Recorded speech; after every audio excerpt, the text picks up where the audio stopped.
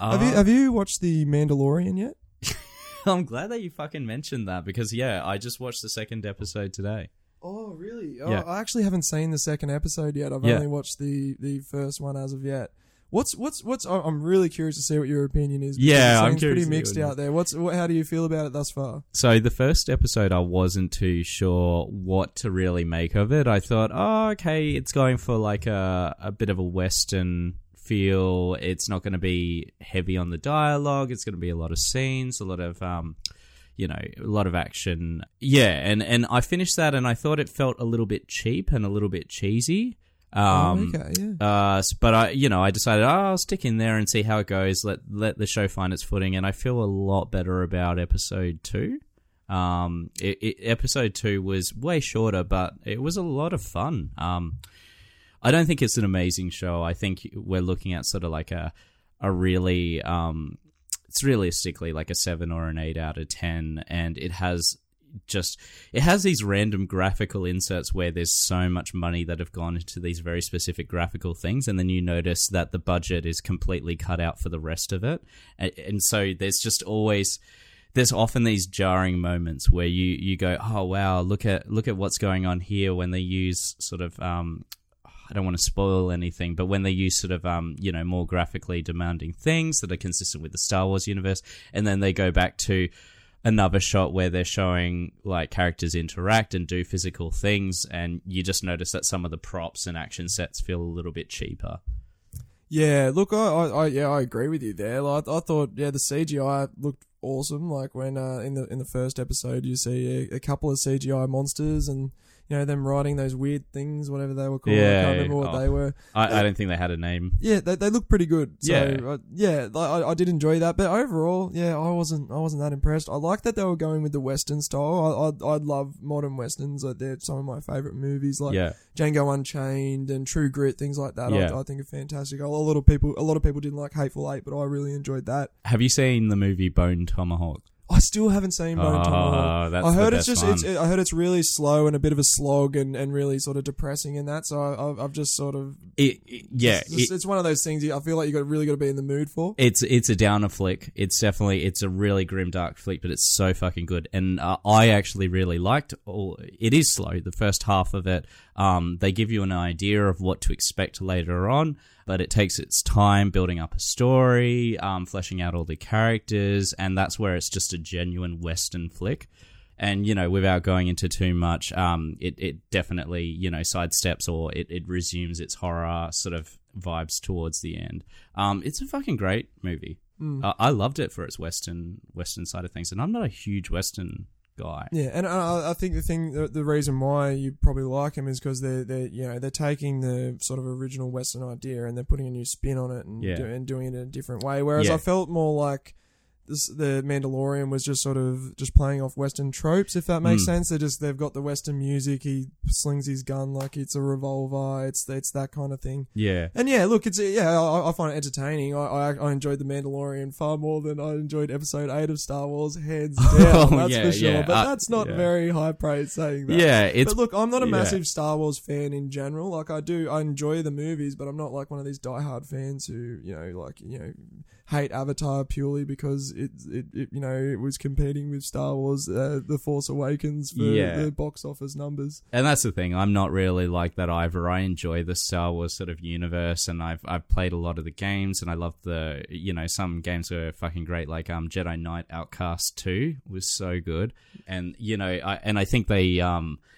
I think they took a lot of those stories from the Extended Universe novels, which I never read, and I hear a lot of that's being recycled in these sort of, these productions that Disney's pumping out. But yeah, the last couple of Disney movies have been absolute flops. Fucking Rian Johnson single-handedly fucked all the goodwill and all the good work that J.J. Abrams did to actually get people excited about the franchise again. He just single-handedly fucked it. And then since then, they've just been pumping out mediocre movies. So, I think this TV show is their first positive step in a little bit more of a, I don't know, just a lower key adventure. It's not trying to be something fucking incredible, and that's okay.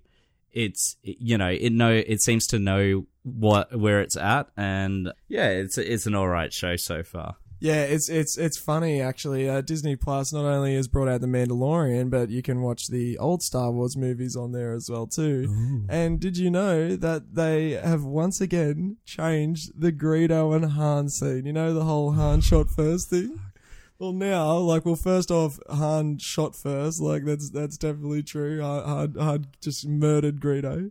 And then later on, George Lucas obviously didn't like how it portrayed Han, and it obviously kept him awake at night. So he's like, no, Greedo's going to shoot first. He's the bad guy, Han's a good guy. Can I ask you? And they digitally re-added it later on. And now there's a new thing.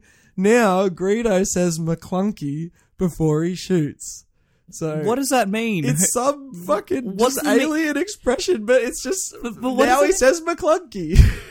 What? And so now the question is, people are trying to interpret: does McClunky mean something? Is it an aggression? Does it mean? Exactly. Is it like Is it like Allahu Akbar sort of? Yeah, exactly. It's bizarre. It's really weird. So guys. Now it's not Han shot first. It's Greedo said McClunky. And can I ask you, do you genuinely care? Are you the type of person where that means? Yeah, I just think it's fucking funny. Good. I think it's funny that people care. Yeah, and I think it's funny that they even fucking do it. Like, why do they keep changing their fucking movies? Like, just fucking leave them, you know? Yeah, make them look better, remaster them, whatever. But fucking what?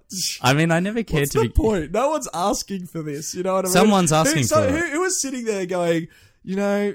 It's great now that he shoots first. It really makes sure that Han comes out the hero. But can he say some nonsense like McClunky? You know, I just.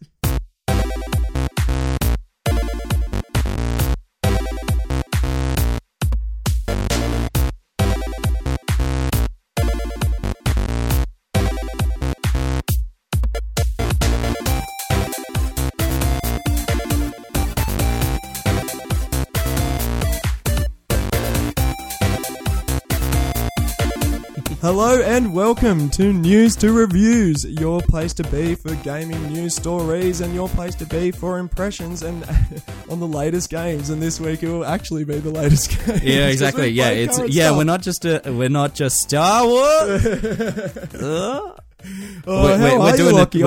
My name's Zach. I am your host for the podcast.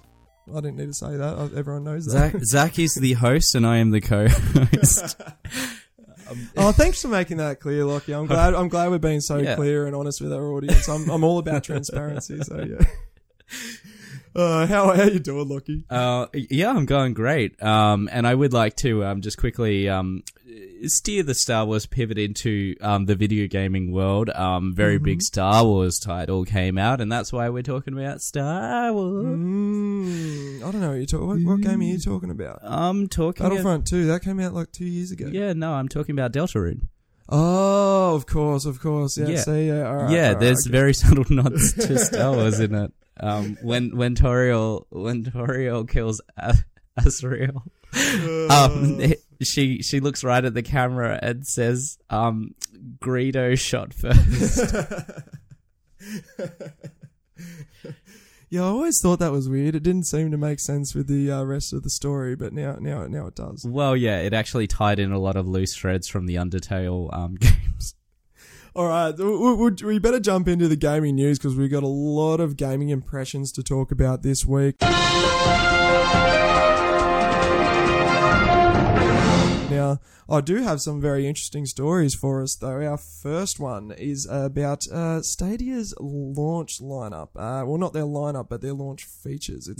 It's not looking too good right now. This story comes out of Ars Technica by Kyle Orland. As Google barrels forward towards streaming gaming with Monday's planned launch of Stadia, the company is talking about the many promised features that won't be available to Founder and Premier pre-order purchases on day one. So yeah, they did a whole thing a little while ago where you could get the Founders package, blah, blah, blah. And it was this whole thing, and apparently they didn't find out till like a month before the release, which is happening very soon, that not everyone would be getting their packages at the same time. That only if you were one of the first to pre-order will you be getting it on day one. So all these founders thought they were getting in straight away and having to wait. So that always happens though. That's not a new pre-orders. These days with consoles and that, you know what I mean? And that's what they're trying to be essentially is a new console. Like, if you pre-order a PlayStation, you're fucking guaranteed a PlayStation. No, it's only like when Nintendo, who like intentionally has fucking scarcity, that you have to be like on the ball and to make sure you get your console. Like the Switch was hard to get when it came out, the NES Mini and the SNES Mini, but that was all because they keep it scarce intentionally. I don't know. I always find with pre-order stuff, especially with these launch titles, there's always going to be an oversupply of orders versus how they can actually distribute everything in a timely manner. Like there's only so many fucking postie trucks that drive around in Australia. No one's going to get, not everyone's going to get the day one version of the thing that they've ordered, even if they put in Prime shipping. It's just impossible. Yeah, true. Well, in a wide-ranging Reddit AMA on Wednesday, Google employees said that missing features will start popping up as soon as 1 week after launch. Director of Product Andriy Doronichev. Is it Andriy? Andriy Doronichev. How about that? It's clearly Andre. I can't even... Andre? It's got to be Andre. It's not Andrew. But it has a Y. It has a Y on the end though. Andre, wouldn't it just be Andre? Yeah, no, you might be right. Yeah. Look, I don't know Russian. I have no idea. I'm thinking it's Andre though, or This'll be Andrew. Cut for sure. Because Andrew sounds Doronichev. I said it perfectly that Andrew time. Andrew sounds like a bogan chick name when they're trying to go for like Andrea or Andrea. Andrew. I don't know. It just sounds like something a kid would say because they're still learning how to pronounce things and they're just sort of cutely stuffing up the name. Andrew, give me food. Because I'm starving. Well, this person defended this by saying that Google products always start with nailing the key user journey and then proceed with releasing extra features. YouTube started with watch video. For Stadia, it's play the game on your bigger screen. So now here's all the things that they said they were going to have that they will not be having on day one. On day one, PC Chrome gameplay won't support 4K HDR or 5.1 surround sound. Those features will be added in 2020 for PC players. Stream Connect, which allows one player's Stadia viewpoint to be integrated with another player's stream, will not be available in any launch games. The first game to use it expected to launch by the end of the year. So yeah, no hard date on that. And it's nearly the end of the year already. Yeah. State Share, which lets users share save files via links, and Crowd Play, which allows for quick jump-in multiplayer through a YouTube stream, won't be integrated into games until next year. At launch, Google Assistant integration would be limited to the ability to turn on the TV and start a game. Soon after launch, the Assistant button on the Stadia controller will work on Chromecast Stadia home screen. So I'm still trying to wrap my head around what the fuck this is. So Stadia, is this a console? Yeah. Well, Google Stadia is it's like a new version of a console. It's basically they're moving all the processing power like to their own servers basically. Yeah. So they're going to have like these super servers that do all the processing elsewhere, and they're just streaming the images back to you. Oh, cool. So basically, they have their own controller that they've released, which is apparently connects straight to those servers, so it reduces latency. But that's one of the things that obviously people are worried about because it works with the internet. As you know, we live in Australia, so the internet here is absolute fucking horse shit. Yeah. It's worse than Romania, you know what I mean? We Sales will be bad here. Yeah, it's not even going to be released here, like not yet anyway, and like who knows when they will, because why would they? Australia has such unreliable internet, and we're so, no matter where you live, it's so easy, it's so common to get dropouts that it would just be completely ruining our experience to not be able to jump in on single. Yeah. So Stadia is going to be like a platform basically. Like you're supposed to be able to play on like any screen, so you can just get your iPhone out and then get your controller out and just be playing a game through Stadia because all the processing power is done elsewhere. Yeah, that's exciting, and that sounds good. It could be really cool, and it has like further implications. Like say you're sitting there on your laptop. You might be watching a streamer like play a video game, and then you can literally hit a link in the corner and say play now on Stadia and just go straight into Stadia and be playing it instantly. You know what I mean? You're just jumping straight into the game. So, but yeah, who knows? They promise all this crazy stuff. Cool. They reckon down the track they're going to have like 8K and all this insane stuff, but it's one of those things. It's a real wait and see. I don't know. Yeah. I don't know if you're familiar, but with like how Google does things, but they're renowned for bringing out new products and then just completely ditching them. Google Glass is what we're talking about. Google Plus. There's a million of them. And there's a website called the Google Graveyard where you can go, and it's got like there's so much shit you'll read on there, but like I didn't even remember that actually came out. It's ridiculous. It's interesting. So Stadia could end up being one of those. Like they're acting like they're putting a lot of resources behind it, and they seem to. And Google has plenty of resources to put behind it. If anyone can do it, it's them. But yeah, like they just seem to pull the plug on things when they don't seem to go that well. And from the sounds of this launch, it's not going to go amazingly. Well, I can't imagine why would anyone jump in at this point? Like, I was only halfway through the list there. There's like a list of... I'm not even going to read the rest of the features they don't have. There's just too many. But there's a list of like 10 to 15 features that they just aren't going to have, that they advertise, and would have been a big reason why people decide they wanted to be on there in the first place. Yeah, so I've got a question for you. Let's see it going well. I've got a question for you. So, this is meant to be a streaming service that plays remotely games. And it just sends you back the video feed, and it's all meant to, so latency is the key sort of question there in internet connections, which means Australia's out, because both of those are dog shit for us. Even a lot of parts of the US as well too. If you're in the Midwest, your internet is nowhere near as good as in those city areas, and no way you'll be able to use this kind of stuff. So yeah, there's going to be a lot of people who aren't going to be able to use it. Yeah. But I know Google keeps saying their infrastructure's amazing, and they're going to be able to do it. So what sort of games are they... Like, can they stream any games? So all games on PC, or all games on, all games on Xbox? What can they do? Well, that's the thing, right? Right now, I think that there's only like 20 or so games around the launch, and it's only things like old games like Assassin's Creed Odyssey, Doom. Like they've got games that are coming. Like Doom Eternal is going to be coming to Stadia, but. Yeah, nothing new that we haven't already got. A lot of like a year-old games and stuff. I mean, I like Odyssey. Odyssey is a good game, but like I'm not going to fucking buy this new console. And they're all third-party too. Like none of them are. They have one exclusive that's coming out. Looks like an indie sort of a thing. I haven't really looked into it. Well, yeah, I haven't heard any buzz about it though either. Yeah. But yeah, they're obviously not going to have all these Xbox or PlayStation exclusives on there because it's Stadia. Like they're not going to put their games on there. So well, yeah, it's going to be. It would be a very long time before they would be looking at exclusives for their console, because they don't even know if it's going to be successful yet. As if they're going to be investing in fucking AAA titles that they're developing. Off their own back. I mean, they might buy out a couple of popular gaming studios, like, take the whole Microsoft model. I don't know, maybe finally find a good home for Rareware. Yeah, if they fucking started releasing, like, new Banjo-Kazooie games, I'll fucking buy the console and start playing it. So, I have a thought. With this new technology, which is, in effect, it's a streaming service, which is already massive and is killing movies and TV industry. Not killing it, it's reimagining it, I suppose.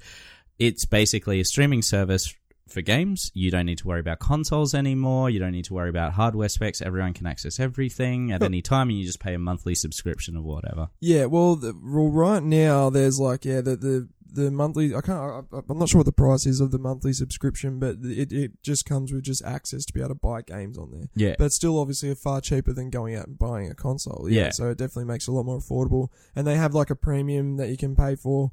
And that I think gives you like one game a month or something like that, and that's what gives you access to like 4K and all that kind of stuff. Yeah, so it's kind of like how Game Pass and Microsoft already operates. Yeah, exactly right. No, that's not fair. That's not fair. They have a couple of good ones. But what I'm wondering, so my Game Pass is good in my opinion. I wish we had something like that on PlayStation. Like, there's PlayStation now, but it's not in Australia. It's a tall order when you have to pay for both Xbox Live subscription and a Game Pass subscription on top of that. Yeah, I think that is a bit much because I don't play games online, so I wouldn't want the Xbox Live subscription. Yeah, at all. And I know PS doesn't charge for you don't have to pay to just be able to play multiplayer with people. Yeah. You can get a Game Pass equivalent subscription, but Xbox Live is like not a thing with PS. Oh no, it is. Yeah, no, they've had it. Yeah, they've had it for years now. On the PS3, they didn't have it, but nowadays, yeah, if you want to play any game online, you have to have a PS Plus subscription. Yeah. Oh, it's a minimum of $12 a month. Yeah, oh you wow, can pay like over a year. Some game, if it's a free to play game, you can play that online for free. So like things like Fortnite or Warframe, you can play those without a subscription.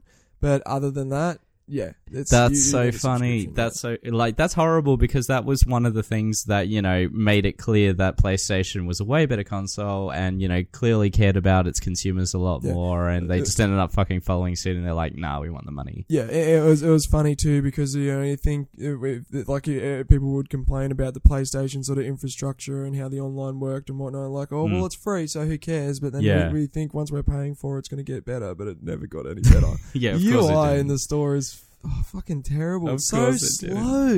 That sucks. I don't understand. Like, why would they not just make something like it still is fairly simple, but like make it as simple as you can, so just things work instantly. The way you got to search for stuff is just garbage. And one of the things I'm hoping they improve with the PS5 is the UI. It needs it desperately. Really badly, but well, you can guarantee that the UI will be different. Like, that's a given. As to whether or not it's improved or not. I mean, if it's like Xbox, the UI actually gets progressively worse with each console generation. Yeah. That comes along, it gets uglier and less easy to navigate. I have a question for you, though. Do you think that Google's grand plan is to release this streaming service to take over the gaming world and to ankle out businesses, or to get bought out by each other business? So Microsoft then has to have an agreement with them for a streaming service through them, and then Xbox has to have an agreement, and Sony and all that. Well, Microsoft and Sony have already decided to start working together to make a good streaming infrastructure. So I think they're already trying to sort of compete with Google Stadia. I think they're trying to do the takeover if they can. But it sounds to me like they're playing the long game, because you wouldn't release missing all these features if you wanted it to be an instant hit. You know what I mean? I think the plan is that they're going to release it and just keep adding features over time, and eventually it's going to be all right. Google's a strange company. It's so big. It's super weird. It's so big, and it pumps out so much, but it never the Google Glass is such a good. Buy a bunch of studios. They've got the money. They should just buy like fucking 10 studios and just get them making games exclusives for Stadia. If Stadia had a good exclusive and we had decent internet here, I would 100% give it a go, because why wouldn't you? It's like you only have to pay like $10 and then you have access to it. So yeah, I don't know. It's I'm not looking forward to it. I don't have high expectations for it, but I could be wrong. It could be a big hit later on down the track or something. I don't know. We'll see it will. It sounds like it'll definitely be a big hit down the track, because it's basically it's ushering in new technology to fix a lot of the issues of the existing ones, which is people are not investing in the newer AAA titles because they would then have to invest in more expensive hardware on their PC. So the PC Master Race is a big issue with accessibility. It's not available to people depending on their socioeconomic status. They're not going to invest in a 2K computer every couple of years just so they can play the newest title. This allows them to do so. So it's very accessible. That's the thing I like the most about it. I like the idea that it's going to be able to open up gaming for a lot of people, because there's a lot of people who are disabled and living on a pension who just can't scrape the money together to be able to afford to buy games. It's also expensive. Yeah, and the video games want their money, and this is a way to get that sweet disabled money. Got to squeeze out every last drop. Squeeze every penny. Well, speaking of squeezing out every last drop, I have the list here of the best-selling video games in the US for the month of October. So they're really squeezing out every last drop from the US. We know that. All right, now the 20. That segue made no sense. Anyway, I loved it because it made no sense. Sometimes the things that make no sense are just whimsy. It's just that's just life. Life makes no sense. That's right. Life's very messy. Oh no, I can't say that. Oh, redacted. Alrighty, so yeah, I don't know if you've heard of the NPD list. It used to be called the National Purchase Diary. It's basically they just keep track of what people are buying in the United States, and yeah, every now and again they release the numbers of what games have been selling. So now, just a quick asterisk to this: that some of these games don't include the digital sales of those games. Some companies don't provide that data. So for the most part, these are just in physical sales. So. The 20th best-selling game of October in the US was The Legend of Zelda Breath of the Wild. So that's pretty cool that that's still hitting in the top 20 so long after release. It's crazy. Red Dead Redemption 2, not much of a surprise there. Code Vein, that was one that we talked about before. I'm surprised that managed to hit the top 20. Super Smash Bros. Ultimate. Yeah. Up there, number 17. Yeah, Smash. Overwatch at 16, Mortal Kombat 11 at 15, Grand Theft Auto 5 at 14. Grand Theft Auto 5. Grand Theft Auto was still making those sales. It was released in 2013. Yeah. So long ago. Yeah. It still cracks the top 10 sometimes. The top 10. It's funny. They knew they had a surefire hit because they invested in so much marketing when the game was released. Do you remember seeing on buses? The marketing game. The marketing budget was the biggest ever at that point. It was one of the more money had been put into that game than any other game at that point. It was ridiculous. They were so confident. Was like half of it. Yeah, I think they spent half $1 billion if you included the marketing. Yeah. Well, I mean, to make it on buses in Australia. Like of all places, which means they, think of all the other countries. People here, all the other countries, and it's making its way onto fucking public transport in Australia.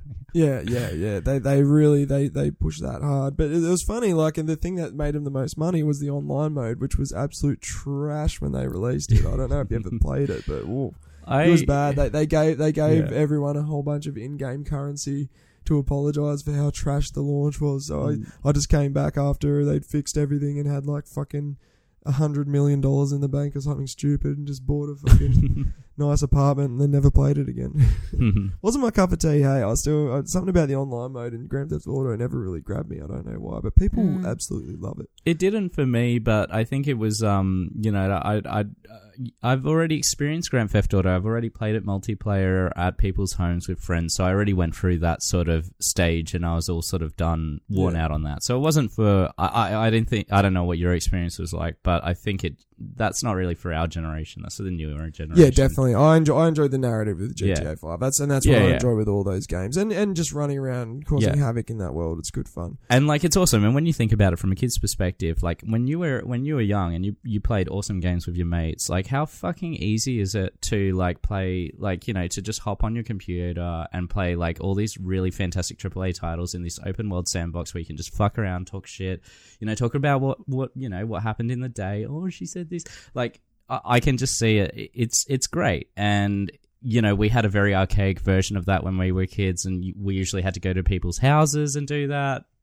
Kids can just do it at any time after school. I know. I had my time playing online games. I used to like RuneScape when I was in high school, and then I went through a massive Call of Duty phase at one point as well. RuneScape was dog shit. Oh, yeah. Look, it was dog shit, but it was a free online game. Yeah. So, fucking, I got all up in that. It was good. Oh, God, I used to stay up to 3 o'clock in the morning, chopping down ewes. RuneScape was the first MMO. Yeah, it was really wasn't it? It was actually the first. I remember when RuneScape 2 came out. Mind blown. Those polygons are so big. I hated RuneScape so much. I could see the disdain in you. You're a Blizzard fan, though. You probably played WoW, did you? Yeah, of course. No, I didn't. I played World of Warcraft 3, and I thought it was the best fucking game in the world. And then I was so excited and amped for for Warcraft 4. And what title did they release? World of fucking Warcraft. And they pivoted into the MMO, which was brand new, no one had heard of it, and it fucking took off. And I was left in the dust, not wanting to do a fucking monthly subscription and just spending all of my days and nights fucking fucking grinding. Because that's what those games fundamentally are. It's just grinding, and then you do your boss battles. I played one grind game, which is Maple Story, and you just feel like you spend all this time in it, and you just, after a while, you just realize how fucking empty and terrible the game itself is. It takes a while to figure it out, though. When you're a kid, it's great. It like gives you purpose, I guess. I don't know. It gives you purpose. You have like a life where you have your autonomy in that, where you don't have to do everything your parents say. So you're fucking all up in that shit. All right, number 13, Minecraft. Number 12, Mario Kart 8. Number 11, The Legend of Zelda: Link's Awakening. That is such that title. You finish it within 8 hours. It's nice and polished, but it is not worth. I think they charge like $80 for it. Yeah, well, yeah, I guess it's not doing too great. This was October, so that was when it was released too. So it should be the biggest month for it, and it's hit number 11. So I guess it didn't do too well. Dude, 11's good in the NPDs. Not really for a brand new game. For a brand new game too. I mean, in my opinion, isn't that good to make it into? Really. We'll put it this way: Borderlands 3 is at number 9, and that came out an entire month before it. Yeah, but Borderlands 3, you get a lot more out of it. Yeah, well, that's my point. It's sold better. Number 11's not good, man. Yeah, especially for a Nintendo game. Mario Kart's number 8 is number 12, and that was a re-release that came out 3 years ago. You can tell with Link's Awakening they did not put much budget into it. And I think it's made a very tidy return on the investment. The sales are reflecting that. That's good though. To make it into top 50 for game sales anywhere is like fucking awesome. You're talking about millions. Not for a Nintendo game. Not at all. There's usually that's not a good result. Yeah, but the game wasn't made for kids. It was made for people who it was made for old men like me that are nostalgic about their title. I think you're right. I think they knew who they were selling it to, and I think they knew they weren't going to get a massive amount of sales, and I think the amount of money they put in would have reflected that for sure. But yeah. Anyway, number 10 was Ring Fit Adventure. I didn't even know that they released this. It's this super bizarre new Nintendo peripheral. Anal Ring Adventure. It sounds a bit risque for a children's title. It's like a ring that you hold and I guess you like flex it and stuff, and it's supposed to be exercising. I don't know. Yeah, it's teaching you how to tighten your ring. I don't think you should be teaching that to kids. It's a bit inappropriate. Yeah, I don't know. It's a big ring, so I don't think you're ever going to get it mixed up with an anus. Well, unless someone's got like a fucking foot-long gaping asshole. That doesn't happen unless you're like, I don't know, you probably wouldn't be alive if you had a foot-long gaping asshole. I imagine you've probably been impaled by something. Anyway, number 9, Borderlands 3. Number 8, FIFA 20. Number 7, WWE 2K20. The messy, broken game. It's done well. Still is in the top 10, So it's still making a shit ton of money, which is basically like rewarding the company for releasing the title unfinished. Yep, exactly right. Oh, how about this? Number 6, Tom Clancy's Ghost Recon Bland Point. In the top 10, and that's like a month after release too. It wasn't released in October. So. We're talking about UK sales, right? No, this is the US. This is the market that matters. No, I don't care about anywhere else. This is where the games are sold, man. What? I'm joking, but it is the biggest market for games for sure. Yeah, no, because everyone wants to tap into that sexy Eastern market. It's just the biggest economy. Figure out how. Yeah, it's the big economy. Other than they're China, they're doing it. They're kowtowing to get into China for sure. Anyway, so number 6 was Tom Clancy's Ghost Recon Bland Point. Number 5 was NBA 2K20. Number 4, Madden NFL 20. Number 3, Luigi's Mansion 3, which I'm surprised that it was that high on the list. I love that's awesome. That it's just for the last 5 titles. It's just sports. If you like basketball, if you like Luigi's Mansion, it's funny. Anyway, number 2, I'm stoked about is The Outer Worlds. Oh yeah, number 2, man. That's the month it came out, dude. It lost out to number 1, Call of Duty. And no one ever beats Call of Duty. Coming second to Call of Duty, it may as well have been winning the month. You know what I mean? That's really good result for the Hey man, I'm stoked about that. Fallout 3 and Fallout New Vegas and Skyrim were all bestsellers for a very long time in their own respect. People have told game companies what they love, and this was offering a glimpse of that old sort of timey thing of what everyone fucking enjoyed. Yeah. Oh yeah. I don't know who the fuck it was that said, this franchise is good, but people must be getting bored of this. Let's just do something. Let's do more fucking MMOs. It's always the MMO. Yeah, MMOs keep ruining games. They keep a game franchise gets successful and then they go, it was really good, but how can we turn this into a monthly subscription? Yeah, well, now it's all games as service, isn't it? Like, it's like your Destinies and Anthems and things like that. Whatever you're playing, they want you to be playing it every day and forever, and you just can't bloody do that. There's just not enough hours in the day. Like, there's always so many games coming out as well too. Now, look, I'll move on to the next story because I really want to make sure we've got a lot of impressions to talk about, and I want to make sure I do hit this story because I think it's really, really cool. There is going to be the first transgender character protagonist in a video game. This story comes out of The Guardian by Keith Stewart. At Microsoft's X019 event in London on Thursday, the company revealed a range of major new titles for the Xbox and PC. But in an industry which has often struggled with representation and diversity of lead characters, one announcement stood out.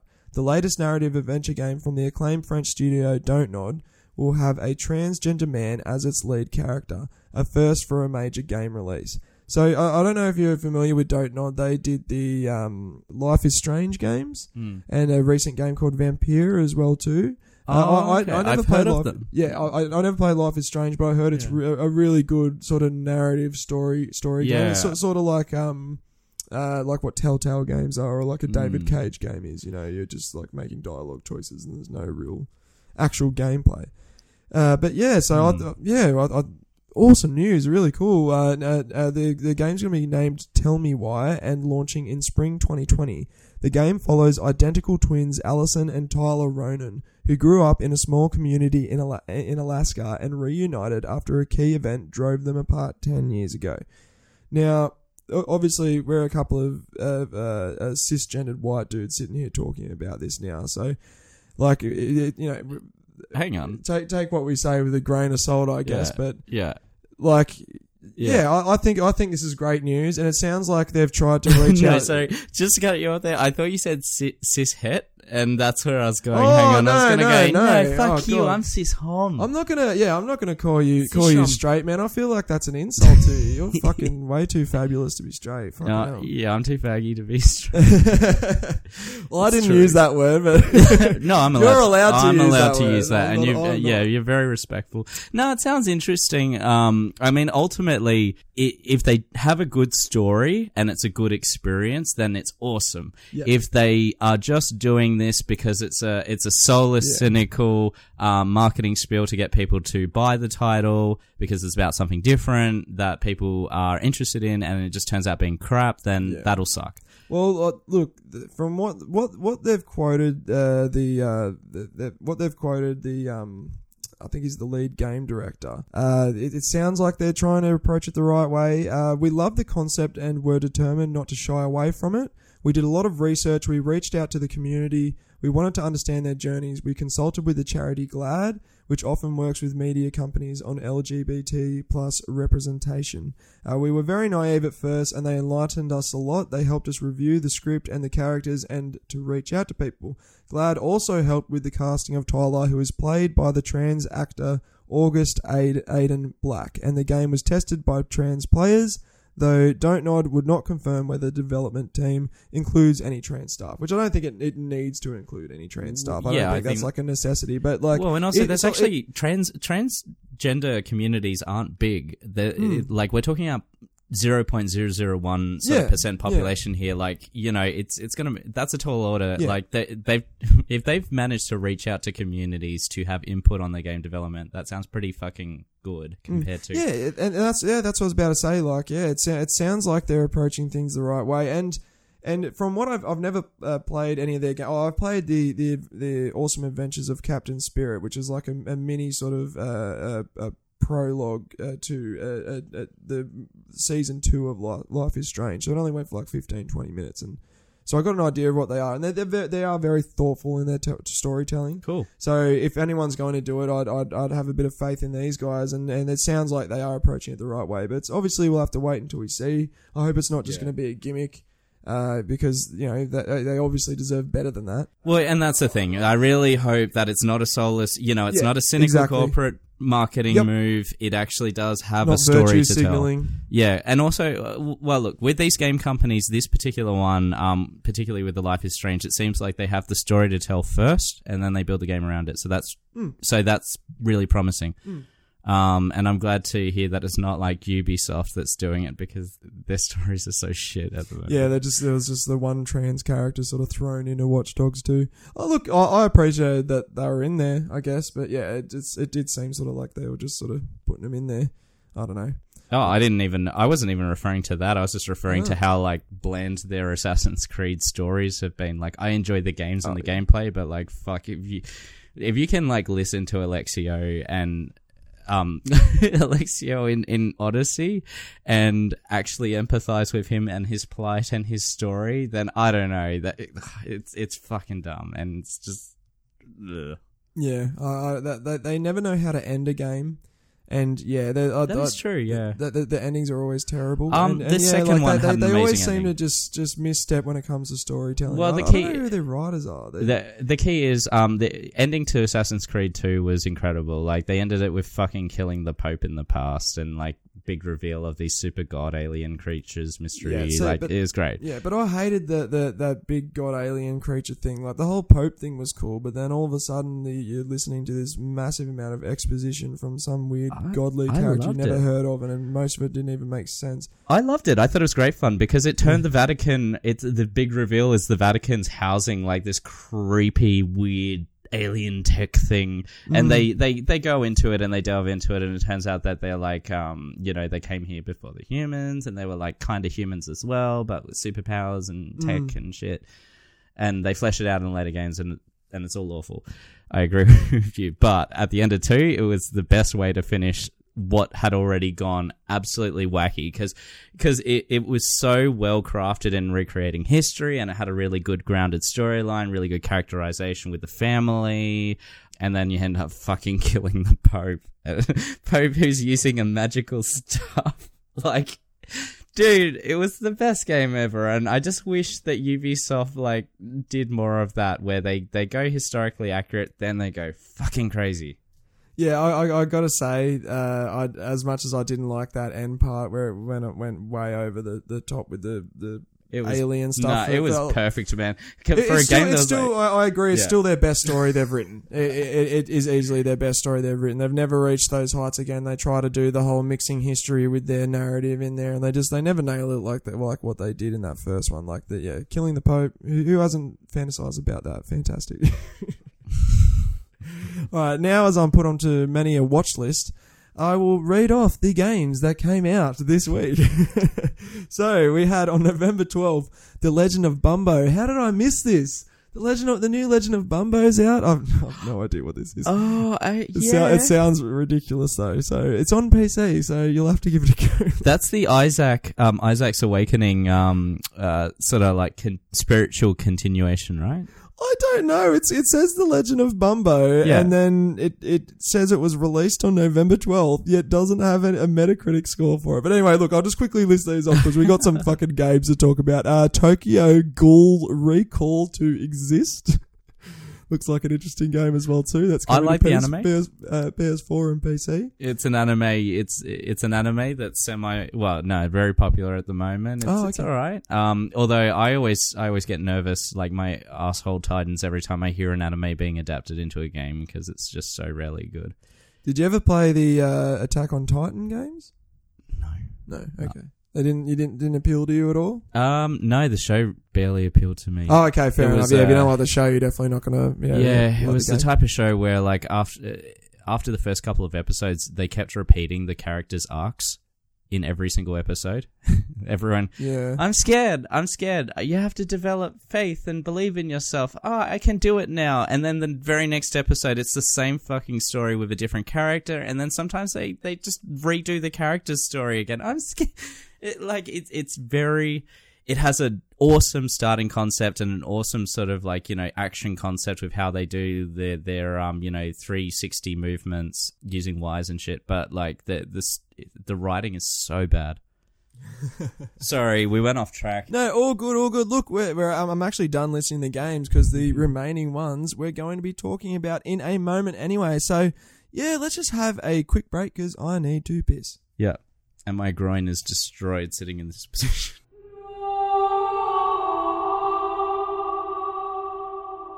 Alrighty, so yeah, let's start talking about some games. I'm pumped to get into the impressions this week. We've got some good new games to talk about.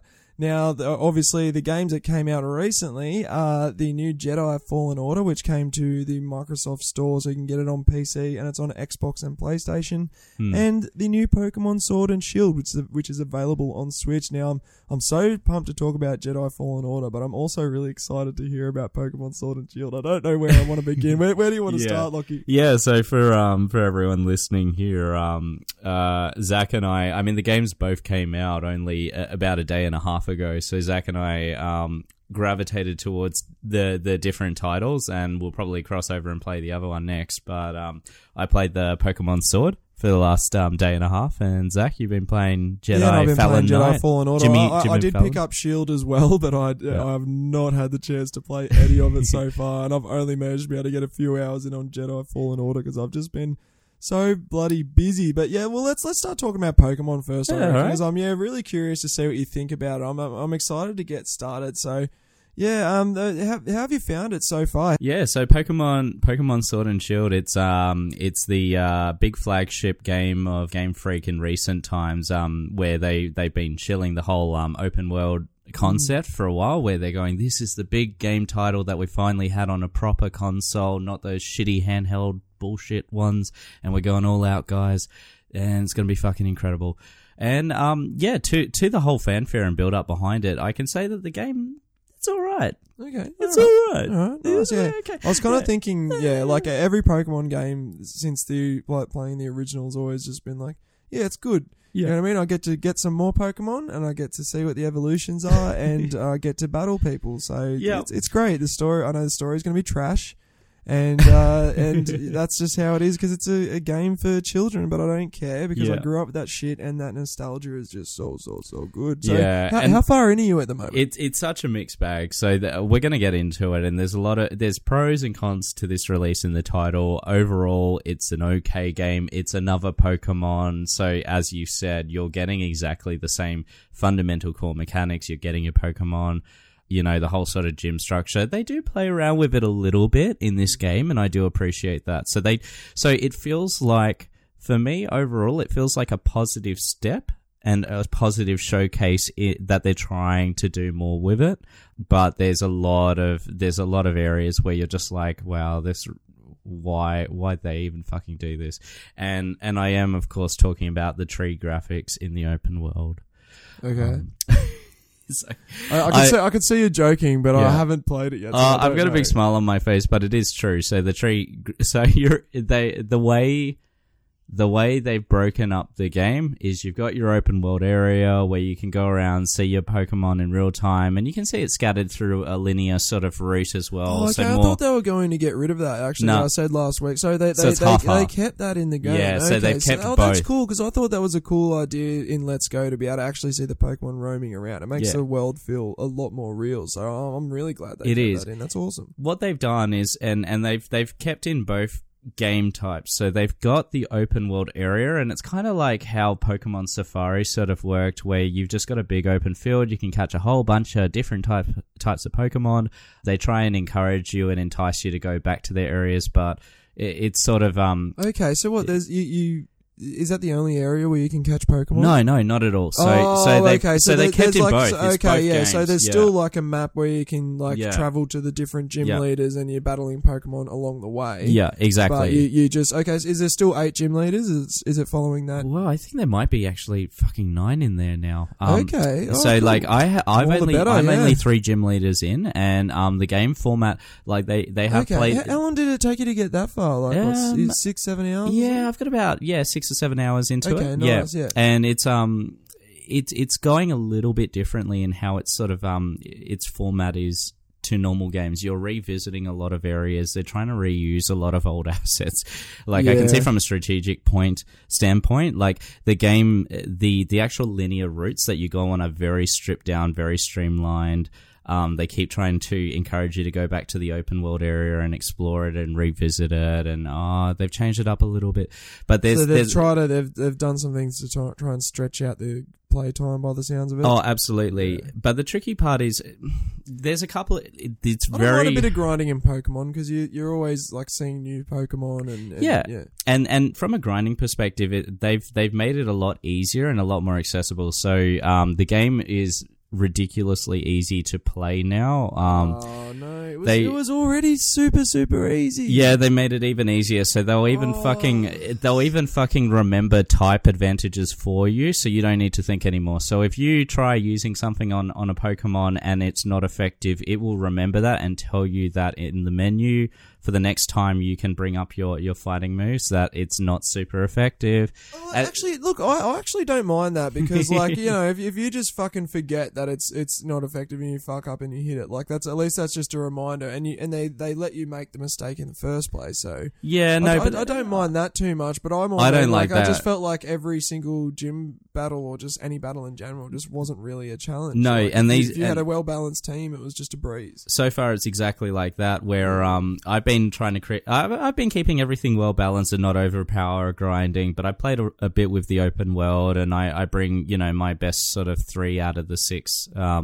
Because I just want to see all the new Pokemon evolve. And I want to see what they look like because I really like that. Yeah, that's my biggest thrill. That's why I avoided looking at the leak of all the Pokemon. Yeah, because the funnest thing for me is just seeing what the fuck they come up with. Yeah, and it's a lot of fun. What the evolutions look like. Yeah, and I'm actually a few generations behind. So they've reintroduced a couple of really popular ones from the 6th and 7th generation. Like they have like a Panda Bear one that gets really fucking strong. So I've just evolved him from like this tiny baby panda into this really to this thug mobster style panda, like Pangoro. It's fucking great. He's cool. Yeah, so like all of that, all of the great things about Pokemon are alive and well in this game. You've got some cool new Pokemon thrown into the mix, some cool designs. It's still very fun and exciting to level them up.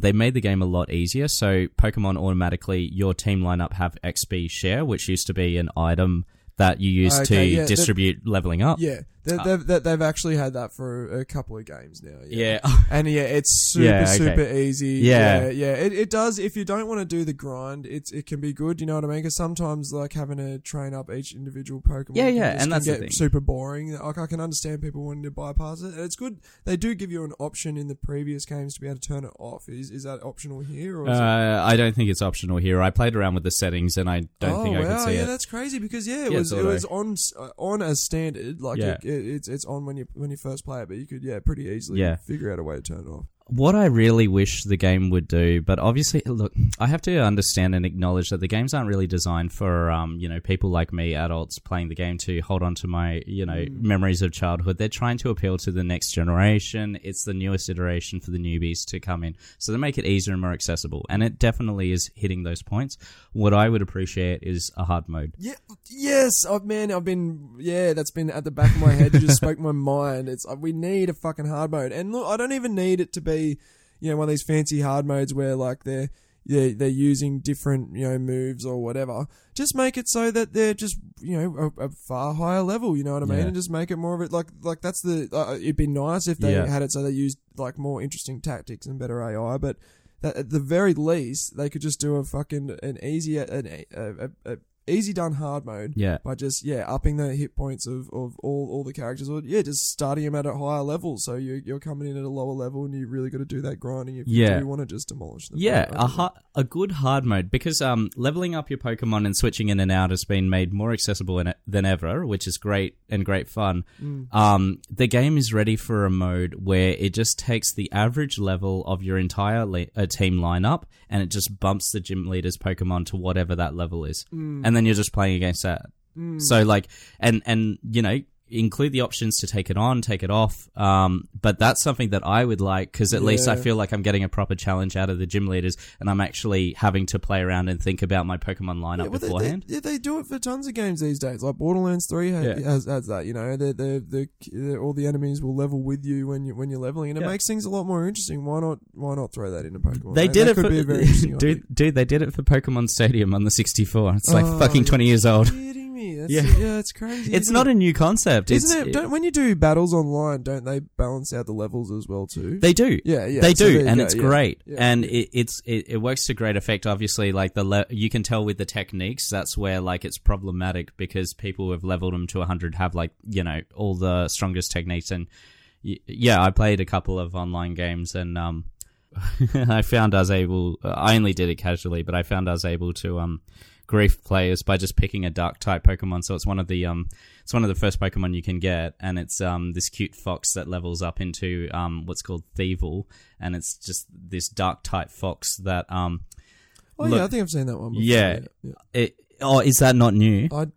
I don't think so. I thought it was... Everything looks new to me. If you haven't played for a fair few generations... So that's I'm not up to new? date. Like, I bought a 2DS just so I could play all the 3DS Pokemon games. So there's been a few, like, there was Black and White, and then Black and White version 2, and then there was Sun and Moon, and there's been so many versions. I'm a shit. So what I did is, he learns Nasty Plot really early, and Nasty Plot lets you... Did you catch this Pokemon? Yeah, I caught him. Okay, yeah, so I think it is one that exists already. Yeah, and he learns Nasty Plot, get my special attack up, and I just max that out in 3 turns at the very beginning of the game, because no one ever picks a Pokemon that can counter Dark type.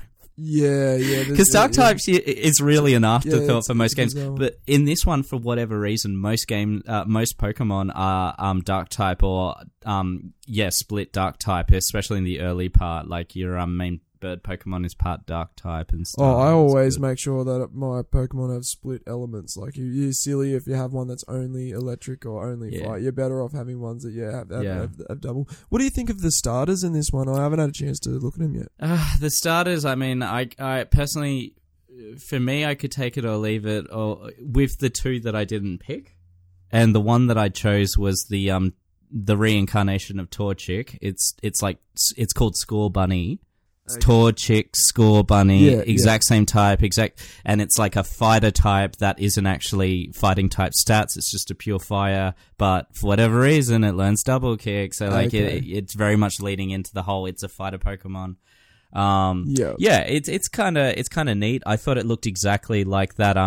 If you're a fan of Adventure Time, it looked like Shermie from the very last episode, which was like Finn's reincarnation from the future. Do you remember? Okay, yeah. Really obscure. I did watch it a few months back, but I can't picture it. Really obscure. Well, look up those 2 things, and it's the exact same fucking face and sort of head, and like, it just... I named my Pokemon Shermie because it looked exactly like fucking Shermie. Okay, nice. And, I haven't gone to the final evolution yet, and I don't want to spoil myself, but I like the mid evolution. He kind of reminds me of Kakashi Sensei, but a bunny. I don't know if you're... I have no idea who you don't know who I'm talking about? I'm smiling and nodding politely. Smiling and nodding. So yeah, I'm a big anime fan. That's obviously Naruto. If you've never heard of Naruto before, then I don't know. I've heard of Naruto. You would have to, I've heard of Naruto running. Yeah, it's like how I've never seen a Star Trek episode, but I know who Captain Picard is. Like, it's just a pop... It's too much ingrained in pop culture to not know of it, yeah. Well, Kakashi's Naruto's teacher for most of it, and he's this badass with half of his face covered, and he's got this tired, bored look because he's so awesome. And yeah, you got the Fire Rapid version of this. Okay, cool. So have they made any changes to the battle system other than those little hints and whatnot? Not at all. Oh, okay. Well, this is where they bring in the gimmick of Dynamaxing. So Dynamaxing... Oh, yeah, Dynamaxing. It sounds like something that you would hear advertised like on American television, like something that clears up your fucking your closed up sphincter or something. Exactly. I couldn't shit for days, but then I tried Dynamaxing and now I'm clear as anything. It sounds like a sex thing so much, and every time they say it, it just feels gross because it's a very kiddie world and it's very pure, and then they fucking include a word like Dynamax, and it's like, yeah, Dynamax Pikachu, and it's like, fuck. It sounds like a brand of tampon or something. It does. It sounds dirty, and it sounds like something that people associate with their genitals. it's a weird choice. Anyway, it's a gimmick where this time in this region they go really fucking big for 3 turns, and they have all these cool, powerful move sets based on their types of the moves before. It looks visually impressive. It's cool to look at, but it's kind of annoying at the same time from a competitive and strategic standpoint because all of your Pokemon gym battles you Dynamax. And you can only do it once, and you always do it for your best Pokemon at the end. So, I don't know, I just find that I'm playing my best Pokemon in every one, and you don't really get to switch things out. It sort of kills strategy. And I know that Mega Evolutions was the big thing from the previous one that everyone loved, and that was kind of the same thing, but obviously had more effort put into it because they designed new Pokemon. I didn't think Mega Evolutions was... I preferred the Z moves that they brought in the later one, where they did these weird, spectacular moves. They brought in Dragon Ball Z into the game. Oh, man, they're all just gimmicks anyway. I don't understand. It doesn't sound too appealing to me, but I haven't played it yet. It could be cool. It looks cool. It just doesn't really add much. It kind of kills the strategy side of things, and that kind of pisses me off. Well, because it's easy enough already. You don't need a fucking giant Pokemon. Well, and that's the thing. The game was already ridiculously easy, and every time you get to the gym battles, like every battle leading up to that is an absolute stomp, and you're just mashing your strongest move, based on the type advantages. So you get to the gym battle, and you're like, okay, finally, I'm going to get like a challenge of some sort, and then you just, it forces you to Dynamax, and they Dynamax their Pokemon, which is kind of cool, and that takes, it kind of takes on the challenge, but their Pokemon leading up to their Dynamax Pokemon are always underleveled, they're always shitty, and it feels like an afterthought.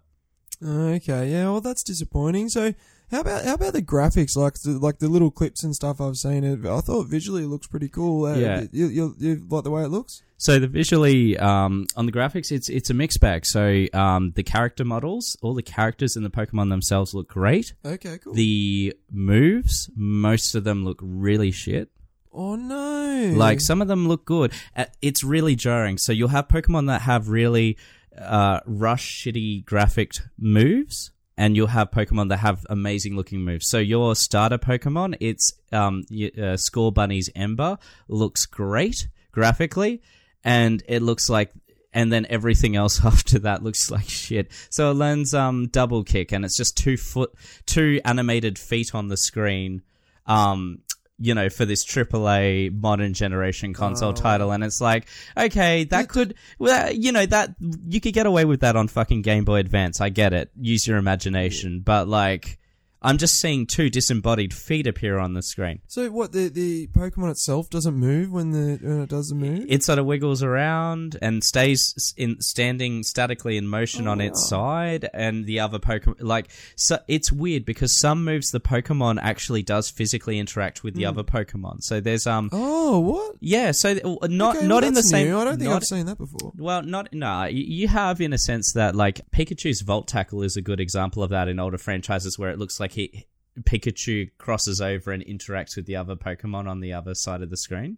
And it's sort of like that, where it's like, they don't connect, and there's no, like, amazing things, and they flinch and recoil, but it's not like that Pokemon fighter game that was really awesome, a while back that everyone loves. Pokken Tournament? Yeah, Pokken, yeah. Yeah, I haven't tried that. It's nothing like that. It's just there are some moves where the interactions like feel a little bit more like they connect, and they put more effort into it, and then there's a lot of them where it's an afterthought. Going back to that Panda Bear Pokemon, the young evolution version Pancham sounds like Puncham, and his special ability, his hidden ability is to power up punching type moves. So like his entire gimmick is that he punches shit. He learns a move something along the lines of Double Punch, and it's just 2 disembodied Mario hands that appear in front of the Pokemon on the other side of him, tapping them in the face, and it's just the laziest, shittiest thing I've ever seen.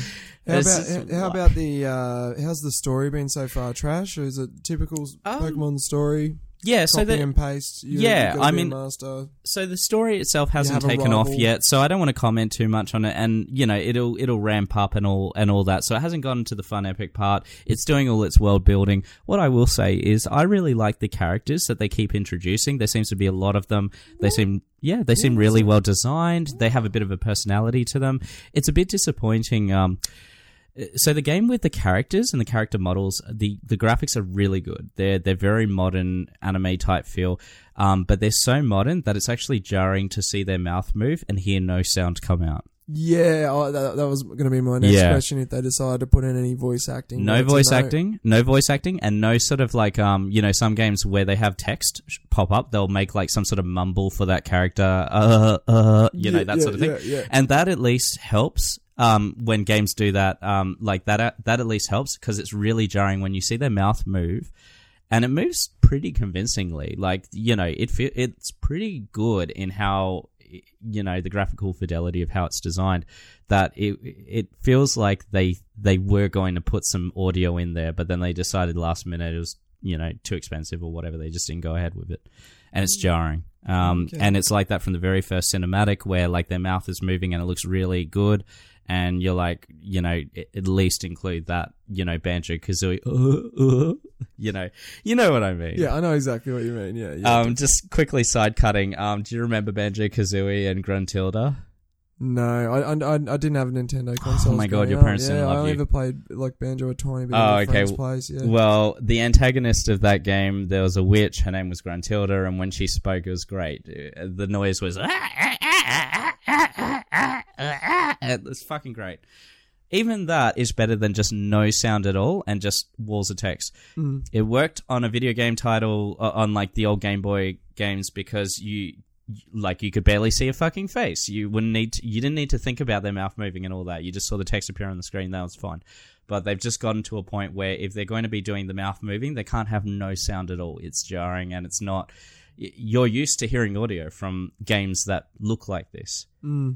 Yeah, well, I got to say, though, I didn't really like it when Yooka-Laylee, which came out a couple of years ago, which was like some of the ex-Banjo and Kazooie developers. Yeah. They did the same thing there, and I just found it annoying, to be honest, but I think it was more the way they did it than the actual practice of doing it, if that makes sense. Yeah. Like, they just picked annoying noises and they just did it way too often, I thought. Oh, well, look, I think they were just being faithful to their game because that entire game was a love letter remake of the original Banjo-Kazooies, and that's a fairly dated model. That was a stop point for games where they couldn't fit entire audio files onto the games at that point in time. So, that was a solution that worked then. Yeah, it doesn't work so well now, but I'm just saying, even if they had that, they don't have anything, dude. It's fucking Dark Ages in terms of that, and it's jarring because their graphics are good enough for that to, you expect it because you played like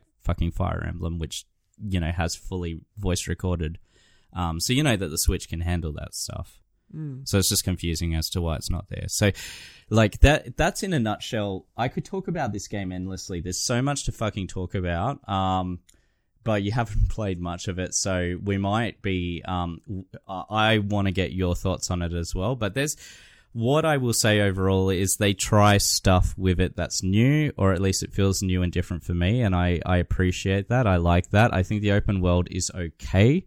It's not great. It is those little things like, the people complaining about the trees and the graphics. Like, it's true. The graphics are dog shit for those trees, for the bark and the wood, where it's like, we're talking Nintendo 64 style graphics. And it's so jarring because you can see so much attention and detail put into the character models and not into the environments, where it's weird and it feels like an incomplete mess. Okay, I was concerned about that because it's their first. They've done 3D worlds, but it was still the camera still sat at the same angle. You weren't moving a camera around or anything like that. So it's not a world you can drink in. Proper 3D world, they would have issues, and it sounds like they have. It's a world you can. It's not a world you can drink in. Like it's funny though. Like their water graphics and their reflective surfaces look fucking great, and it's like, well, you can drink those in. Yeah, it looks good. Water. Yeah, exactly. You can literally drink it, but it's funny. It's jarring because they put in so much effort into these specific things, and they're in there,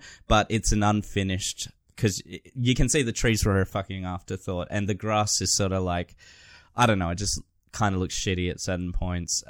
It's not an open world where it's no Breath of the Wild. No, and I suppose you would have hoped for it being their flagship title of that type. That's what you're sort of hoping for. It's not an environmental breath of fresh air. It feels very old and dated. Like, it feels like graphics used from fucking Nintendo 64 sometimes. And honestly, I was very happy to get out of the open world after I'd sort of seen all the Pokemon in the different areas that I could see and caught all the Pokemon I wanted to. I was very keen to get on with the game, you know? One other thing to quickly mention, fucking characters, they're really good. I reckon they've made their characters a lot more hot than any other game in the series. Well, good. That was what going to be my next question. How sexy are they? That's all I want to know. They're getting sexy. You got a character for everything. You got your. You can't say they're probably children, aren't they? Like they're usually. They're designed to be a little bit older, and all the characters you interact with seem to be a little bit older. And you got some characters where, like, even random NPCs, like you've got these jacked guys that look fucking hot as shit, and you're like, I'm not into anime and stuff, but I can tell, like, you know, like they've really like got like a hot guy buddy going on. It's like it feels real. And I think you know, I'm going to go on a limb here, but the same thing is going on for het guys with the female characters. There's this the main professor's granddaughter, who's like, you know, the real professor that's following you around. She's designed to be, you know, pretty cute. The Pokemon Gym Leader number 2, the Misty equivalent, she seems like an Islander type girl, and she's designed revealing a lot, and she looks really good. Oh yeah. Yeah, and she looks really modern too. She has very modern hair, like she's coloured bits of it blue, and it looks great. It's like I'm playing Pokemon Shield with a box of tissue. That's right. So I think a lot, you know, I'm going to go out on a limb here. It doesn't do it for me, but I can tell, I have a strong feeling a lot of kids and adults, some gross adults, will be liking Nessa. They'll be big fans of Nessa as a gym leader. One final thing to comment on, which is really weird, but it's fucking in there, is that so similar to what they did for the previous one, where they started introducing old Pokemon, but they've got a type specific to that region. This region, Galar, has a few Pokemon that have been recycled, and they've you know, made look a bit different. The Ponyta, that's the pastel-coloured unicorn-type Ponyta, is a big popular one at the moment. You're going to get that one. I can't get that, so I fucking want that Pokemon. Hey, we can do a trade, man. It's only available on Shield. Looks great. We could trade. Yeah, we got both, so we can get whatever one you want, I guess. We can... Oh, if we could duplicate, we could bloody both get the legendary. But here's the fucking weirdest theme going on in this game. So at least in mine, I've got you know, the Team Rocket of this one is called of Sword is called Team Yell, and one of their flagship Pokemon is a Zigzagoon. Do you know the Zigzagoon? Yeah. Yeah, it's from a pretty old title. It's like the third generation, I think. No, I think that was from second, wasn't it? That was like Silver and Gold, I think. Nah, Silver was Centret. Zigzagoon was in the third one in like Sapphire and Ruby. Oh, okay. Yeah. So I was like, I fucking remember when that came out, and so they've redesigned him where he seemed to, like, he's dressed up in a Kiss outfit, like the band Kiss. What? It's really fucking obscure. That's weird. It's a love letter to that. It's got the black star on the eye. It's the black and white sort of outfit. And when he evolves into, I think it's Lidcoom or Lincomb, he has Gene Simmons's crazy tongue. What? It's a straight up Kiss reference. It's just straight up Kiss love letter. I don't know if I like that. What do you have? Well, you're fucking gonna experience it, mate. Yeah, you're gonna find out if you like it. It's good. I mean, I like that it's referencing things, but I'm just like, I like that. I think why Kiss? I know. I'm not this even a fucking for children. I'm not even a fucking fan of Kiss, but it was so with Team Yell, they have like heavy metal music playing in the background, like the Team Yell is meant to be like heavy metal rockers, like that's what they're going after, and so they just chose Kiss as sort of like their model Pokemon, their mascot Pokemon. Oh, that's just so I don't get it. Maybe they wanted to look metal. They type metal into Google and Google images and Kiss came out. It kind of feels like it kind of feels like that. But it's just funny because it's only like kids aren't gonna get that reference because Kiss is not big. Kiss hasn't been big for a very long time. But I suppose they do have a very distinct image because like I'm not a fan of Kiss, but I knew straight away what they were going for. I'm like, oh, that's one of the members from Kiss. And then it turns out being Gene Simmons. Okay, so how are you feeling about it now? Are you ready to give a score on it? Do you want to wait till you complete it? So I mean, it's not too fair to give a score. I'm not going to give it a specific score other than saying that it's an okay game. It's another Pokemon title. I don't think it's a 10 out of 10, new innovation that they were sort of leading it up to be. I think the open world is sort of fun, and you can play around for a couple of hours in there, playing around with the Dynamax party raids. Like, they've introduced raids into it.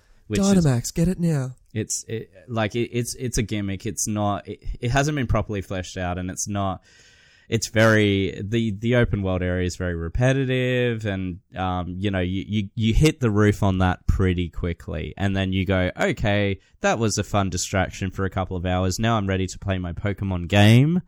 Time to actually progress and, see where this goes.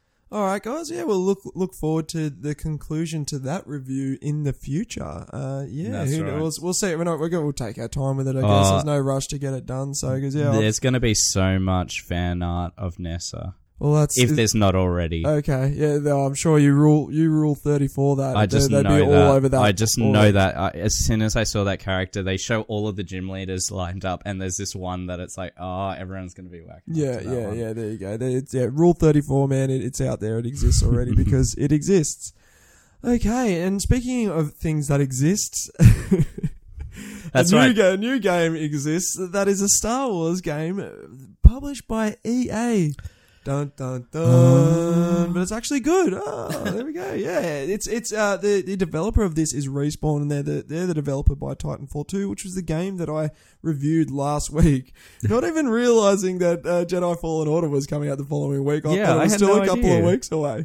So yeah, I was super excited to see it was coming out, and I was also excited because I knew Pokemon's coming out. Which I know, even after all your negatives, I still think I'm pumped to play it anyway. It sounds like you're having fun with it despite all your negatives. That's the thing. That's the thing. I'm still saying it's as far as a Pokemon title goes, I'm having fun with it so far.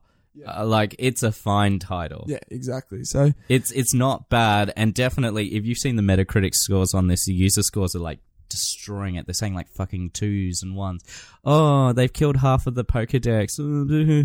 1, and it's just no, this is actually a fun game. I'm enjoying myself. It's a decent Pokemon. This is why I tell you don't ever just look at the critic scores. You don't ever just look at the user scores. You look whenever at fucking everything to get an idea and look at obviously fuck off with the critics. I'm never going to take the critics seriously, but I do use the user numbers to get a feel for something. And if I'm seeing extremes on either end, I'm always skeptical. And this was one where I was like, okay, well, yeah, people have very particular tastes because it's a very popular game, popular franchise. They're expecting their own version of what to get.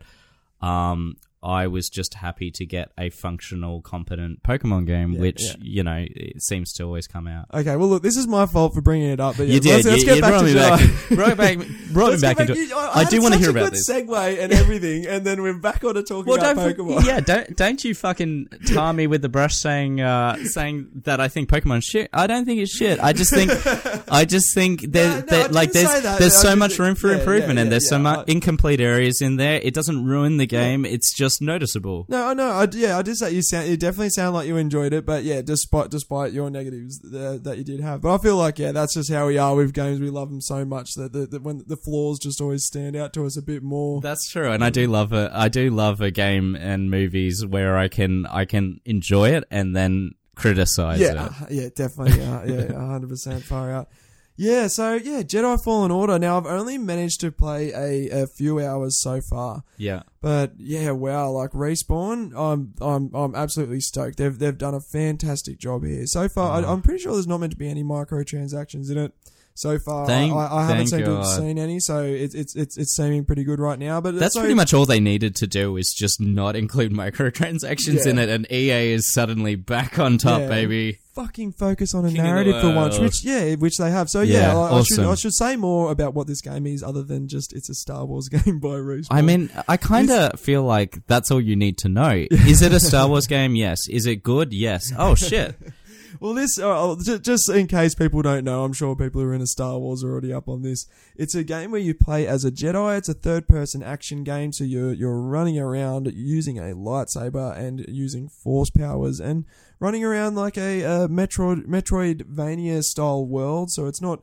It's a world that you move around at your own leisure. It's not completely linear. Okay. But it isn't a complete like open world game, if that makes sense. I find that so unusual for you to describe like a 3D world generated like Metroidvania. I've never heard of a Metroidvania being described for a 3D generated world. Dude, God of War was a Metroidvania style. Really? Like you wouldn't say it's strictly a Metroidvania, but it's like Metroidvania elements, if that makes sense. Yeah, because Metroidvania usually means that it's a 2D game, and the overworld has a lot of rooms, and you're navigating yourself across a giant map with all these rooms involved. That's usually exactly. Is that what it's like? Yeah, and you're getting new powers that you come back to places later to be able to unlock different like the collectibles and stuff along the way. So yeah, it's like elements of that. It's just not you wouldn't say that God of War's a Metroidvania game. No, but it's like it's just gives you an idea of like a style of game that 3D games are sort of starting to do more and more these days.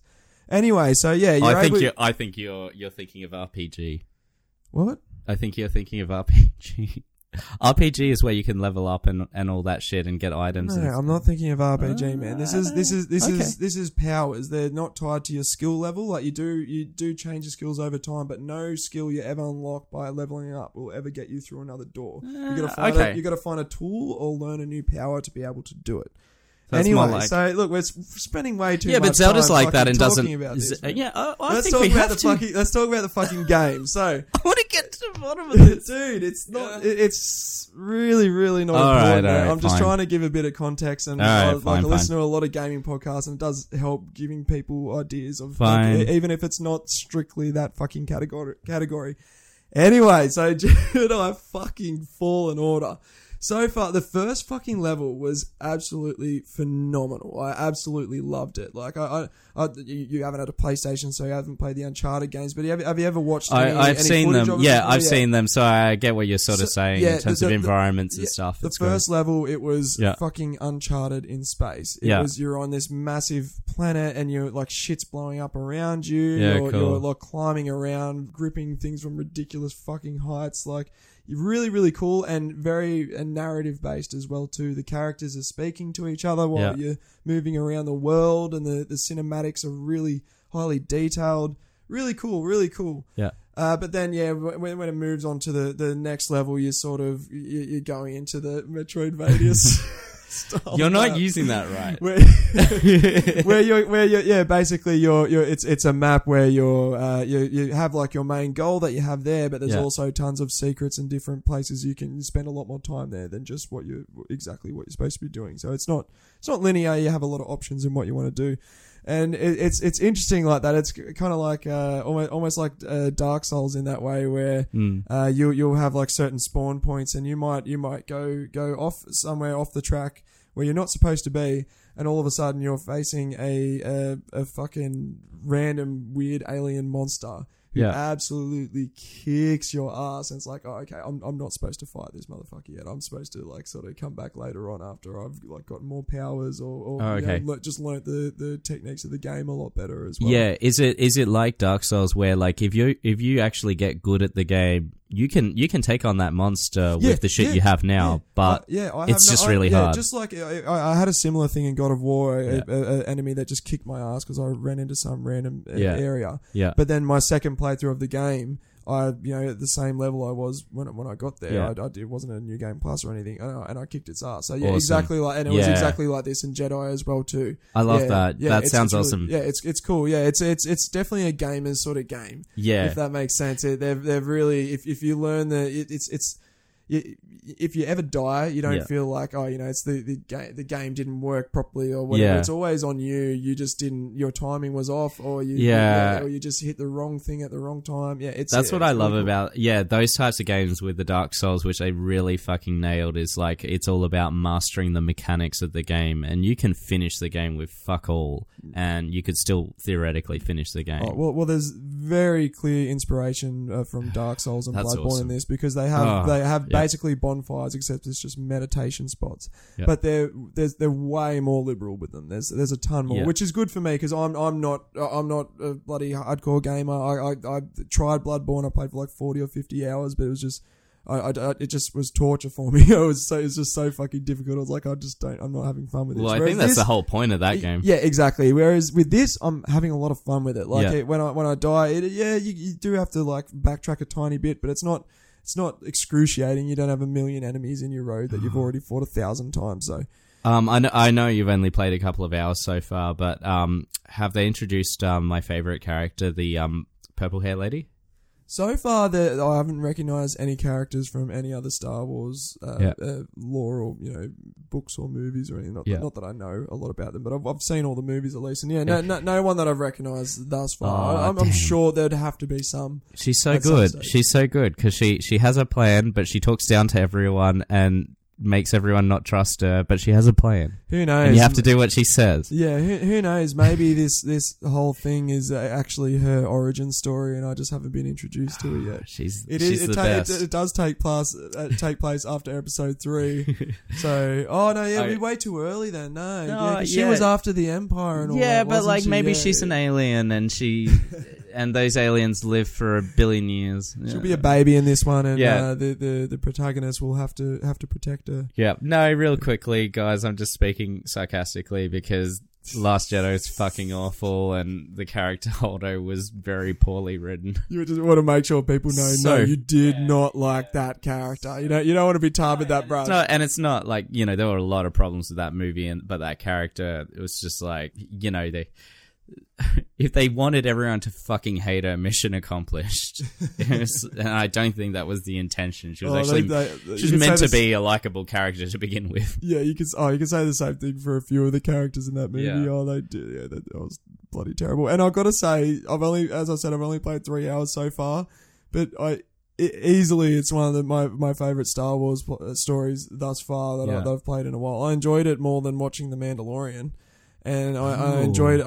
I easily have enjoyed what I've played so far more than episode 8. So, yeah. Oh, well, we will see how it goes, obviously. It could turn out to be total shit, but we'll see. We'll see. Most shits I take I enjoy more than episode 8. Sorry? Most shits I take I enjoy more than episode 8. Exactly right. That kind of like killed everything for, that ruined everything for Disney. At least if you're shitting, you're doing something productive, you're getting something done. Whereas if you watch episode 8, no one's winning other than Disney. It is fun to talk shit about, though. I will give it that. Yeah, true. But it's a disaster movie type thing where that's not what they intended. It just turned out being a fucking disaster, like The Room. Yeah. Oh, The Room's fantastic. God, I love The Room. Yeah. Well, thank God Jedi Fallen Order isn't like The Room because it's actually a good game. I've had a lot of fun with the lightsaber play so far. I'm still getting the hang of it. It's like most good combat systems, there's a bit of a learning curve with it. And a lot of it's very timing based, and you can do some cool things like if you time your block right when there's a laser blast, you can reflect the laser back at whoever shot it at you. Yeah. And there's some cool sort of execution moves and stuff like that. I've really enjoyed all that. The sound and the music has been really cool. They haven't put in the Star Wars music, which I think a lot of Star Wars fans would be upset with, but they've sort of gone for their own take on it and done some different stuff. And I've been enjoying the music thus far. And the voice acting, for the most part, has been really good too, except that the main protagonist is really great in subdued moments, but then when, he's all this shit's going on around you and he should be in a complete panic, he still sounds really calm. And maybe there's going to be some kind of story or narrative reason for that, like he's just like a super Zen Jedi or whatever, I don't know. But so far it just sounds like he just wasn't directed properly. It was like, maybe he grew up in a war zone. So who knows how they, maybe they'll have an explanation, but I think he just wasn't visualizing what he was supposed to be visualizing when he was doing that voice acting, I guess. Okay. I don't know. But that's a small nitpick though, really. So you're saying when there's close-up cinematics and it's in a frantic action scene, you just feel like he's well, it's not the character, it's just the voice acting itself. The character movements and all that are great, and the character models all look fantastic. And yeah, the voice acting for the most part is good, but yeah, just when all the shit's going on, you want it to sound like your character's like, actually scared or, struggling to do whatever they're doing. They just sounded like far too calm for me. Okay. I don't know, but then as I said, maybe that'll be solved narratively, but it was really jarring. You know what I mean? Like he's he could be just sort of sitting there while he's like trying to steer this like crashing ship, sipping a coffee. I would just love if your idea of like a realistic character, because I mean if you do get to like the whole realism of those frantic action scenes, like most people in real life would be freaking the fuck out and like screaming and shitting their pants and then running in the opposite direction because they're like, what the fuck is going on? They do have to like zen it down a little bit, but it sounds like they've gone too zen for you. Exactly. Like my main comparison would be Uncharted. You know what I mean? When Nathan Drake's like falling off a cliff, he's going, oh shit! He's actually in some sort of a panic, and it definitely works for his character. Okay. And he deals with crazy stuff all the time, but. Yeah, anyone who's like, falling off a cliff or something like that is going to be in some kind of a bloody panic. It just sort of makes sense. Well, does he have force powers at this point and he knows what they are and how to use them? Yeah, he does. Yeah, that's probably why. His connection with the Force has been damaged. Oh, okay, well maybe that's why, because he doesn't feel like he's in any real danger because he has fucking superhuman powers. If that's the case, then narratively they definitely haven't solved that. So. Oh, okay, right. So there's okay. Until I play it, it sounds sounds like they try and go for a grounded version of the character where he's discovering shit and he's very human, but then in some of those moments it's like, what? Yeah, and it makes it just a tiny bit jarring. And one really bizarre thing with the climbing is there's certain sort of mesh objects you can jump onto, which has been in games where you do climbing forever, like God of War games had them back on the PS2. For some reason they've made it so you have to hold L2 when you hit it to be able to grab onto it, rather than just jumping onto it.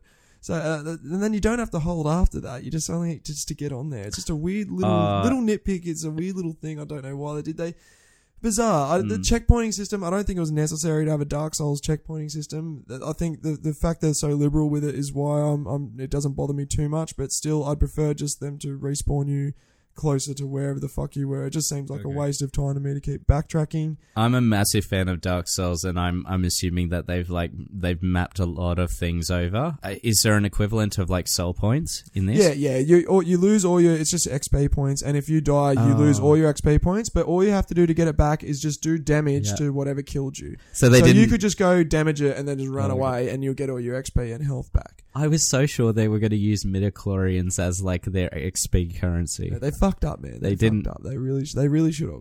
I mean, I didn't. I don't really care. I think it'd be a funny reference. I think Disney declared that everything that is not the original trilogy is not lore anymore. So what? So the first three never happened? Yeah, I think that they.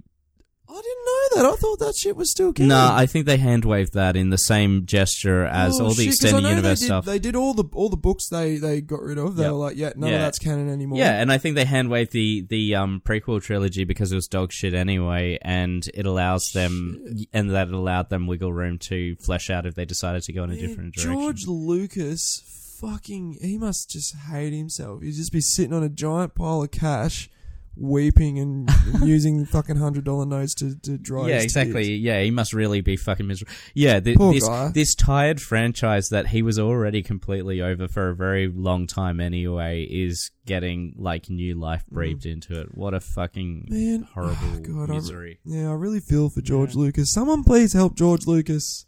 I don't know if he has any friends anymore.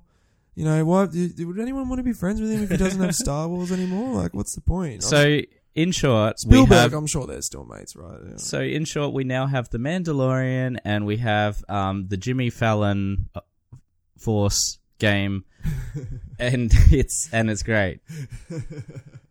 The Jimmy Fallon. It's Force the Jedi game. Fallen Order, but it sounds like Jimmy Fallon if you condense it. Jimmy Fallon Force game. It's Jedi Fallen Kingdom. Jurassic World. Oh no, I'd like to think that the Jimmy Fallon Force game is a game where a Telltale style narrative game where Jimmy Fallon just keeps constantly forcing you to laugh at his jokes. I think that's the only reason why anyone does anymore. But yeah, well, all in all, Jedi Fallen Order. I'm not going to give a review right now. As I said, I'm only 3 hours in. I've still got a fair bit more to go. I'll see how I feel on it in the end. Those little nitpicks, they're not deal breakers for me. So far, I'm having a lot of fun. Just with this, the story's been interesting. The gameplay's been interesting. And the worlds and environments have all been really cool as well too. So yeah, look forward to a conclusion on that review. Hopefully by next week. I'll see how I go though, because I'm going to take my fucking time with it, because there's fucking not a lot left coming out this year. Like, actually, I can't think of anything else of note that's coming out this year. Yeah, I'm not aware of any titles that I'm too excited about. Although that Isaac Binding sequel game, I was looking forward to. I didn't realize the Bumbo thing, because it's the Bumbo thing. Why is there no reviews if it's already been released? Well, that's really bizarre. Yeah, that's a confusing part. We'll need to look into that later. Maybe there is reviews. They just haven't logged them into Metacritic or something. Yeah, I'm not sure. But it's basically Isaac Binding, but in 3D, in a 3D game. Okay. They're like, from a first person 3D, so it's a Metroidvania. It's not a fucking Metroidvania. You're not using that right, man. You're not using it right. Because, otherwise, your description... I know 100% that wasn't right. You could use, you could use your logic and your description to say that fucking Zelda Ocarina of Time was a Metroidvania. It's not a fucking Metroidvania. It has to be a game that is similar to Metroid and Castlevania.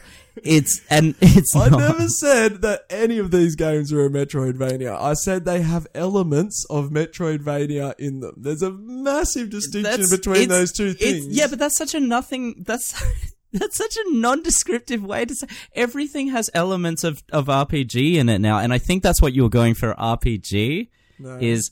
Well, then I'd say it has elements of RPG. Yeah. Because everything does now too. There's not really even much point in saying that now, because it's basically an element of a game. It's very rare you'll play something where what were you talking about? You're talking about how it was, because it had a map and it had a world you could explore. So you could say that for any fucking game. No, there's the base on purely on the design of the map, because you have places that you do not, that you backtrack to, that you cannot unlock unless you have future powers. Which, general open world games is not always that way. And also the way you maneuver around the map. Like, if it's is the difference between open world and varying pathways to get through somewhere. Yeah. You're like, it's more enclosed. So, yeah, look. If I'm not seeing those giant doors where you have to shoot them open with a missile to enter into, and I see a map that has little squares connecting to each other, it is not a Metroidvania.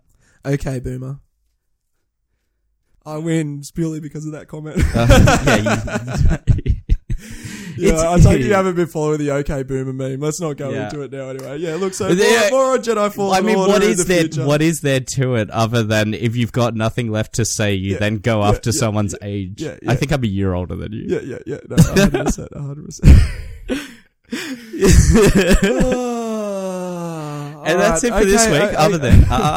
That's it for this week. Other than Undertale and Deltarune, we're not going to talk about it this week because we had a big fucking Star Wars themed week, peppered with Pokemon, and I think we had to give that. But I will definitely be exploring those titles and talking about that next week. I can't wait to hear about it. Nice, and we'll probably obviously talk more about Pokemon and Jedi then as well too. Okay, if you want to send us some lovely feedback or some feedback that isn't lovely, please send it to newstoreviewspodcast@gmail.com. Give us a like and a share on Facebook. That helps us get it out there. And rate us on iTunes as well, because that helps us as well too. But yeah, it's been lovely being able to talk games with everyone. Say goodbye to all you boomers out there that are listening. And sorry for offending you boomers. Yeah, I mean, you shouldn't be saying "Okay, Boomer." You should be saying, "Are you okay, Boomer?" It's Movember, guys. Come on, have a bit of sensitivity. I don't think that's what Movember's about. I don't know. Hang on. Okay, so legit question here. Isn't Movember about male depression or something? Dude, let's go. Alright, look, everyone, I do not know that's that shit. It's going to be about like cancer awareness or something, I'm sure. And I'm just thinking, because it's about fucking men growing out their moustaches, it's going to be about male depression. Oh, see you again next week, guys. Take care of yourselves and please take care of one another. And take care of that moustache.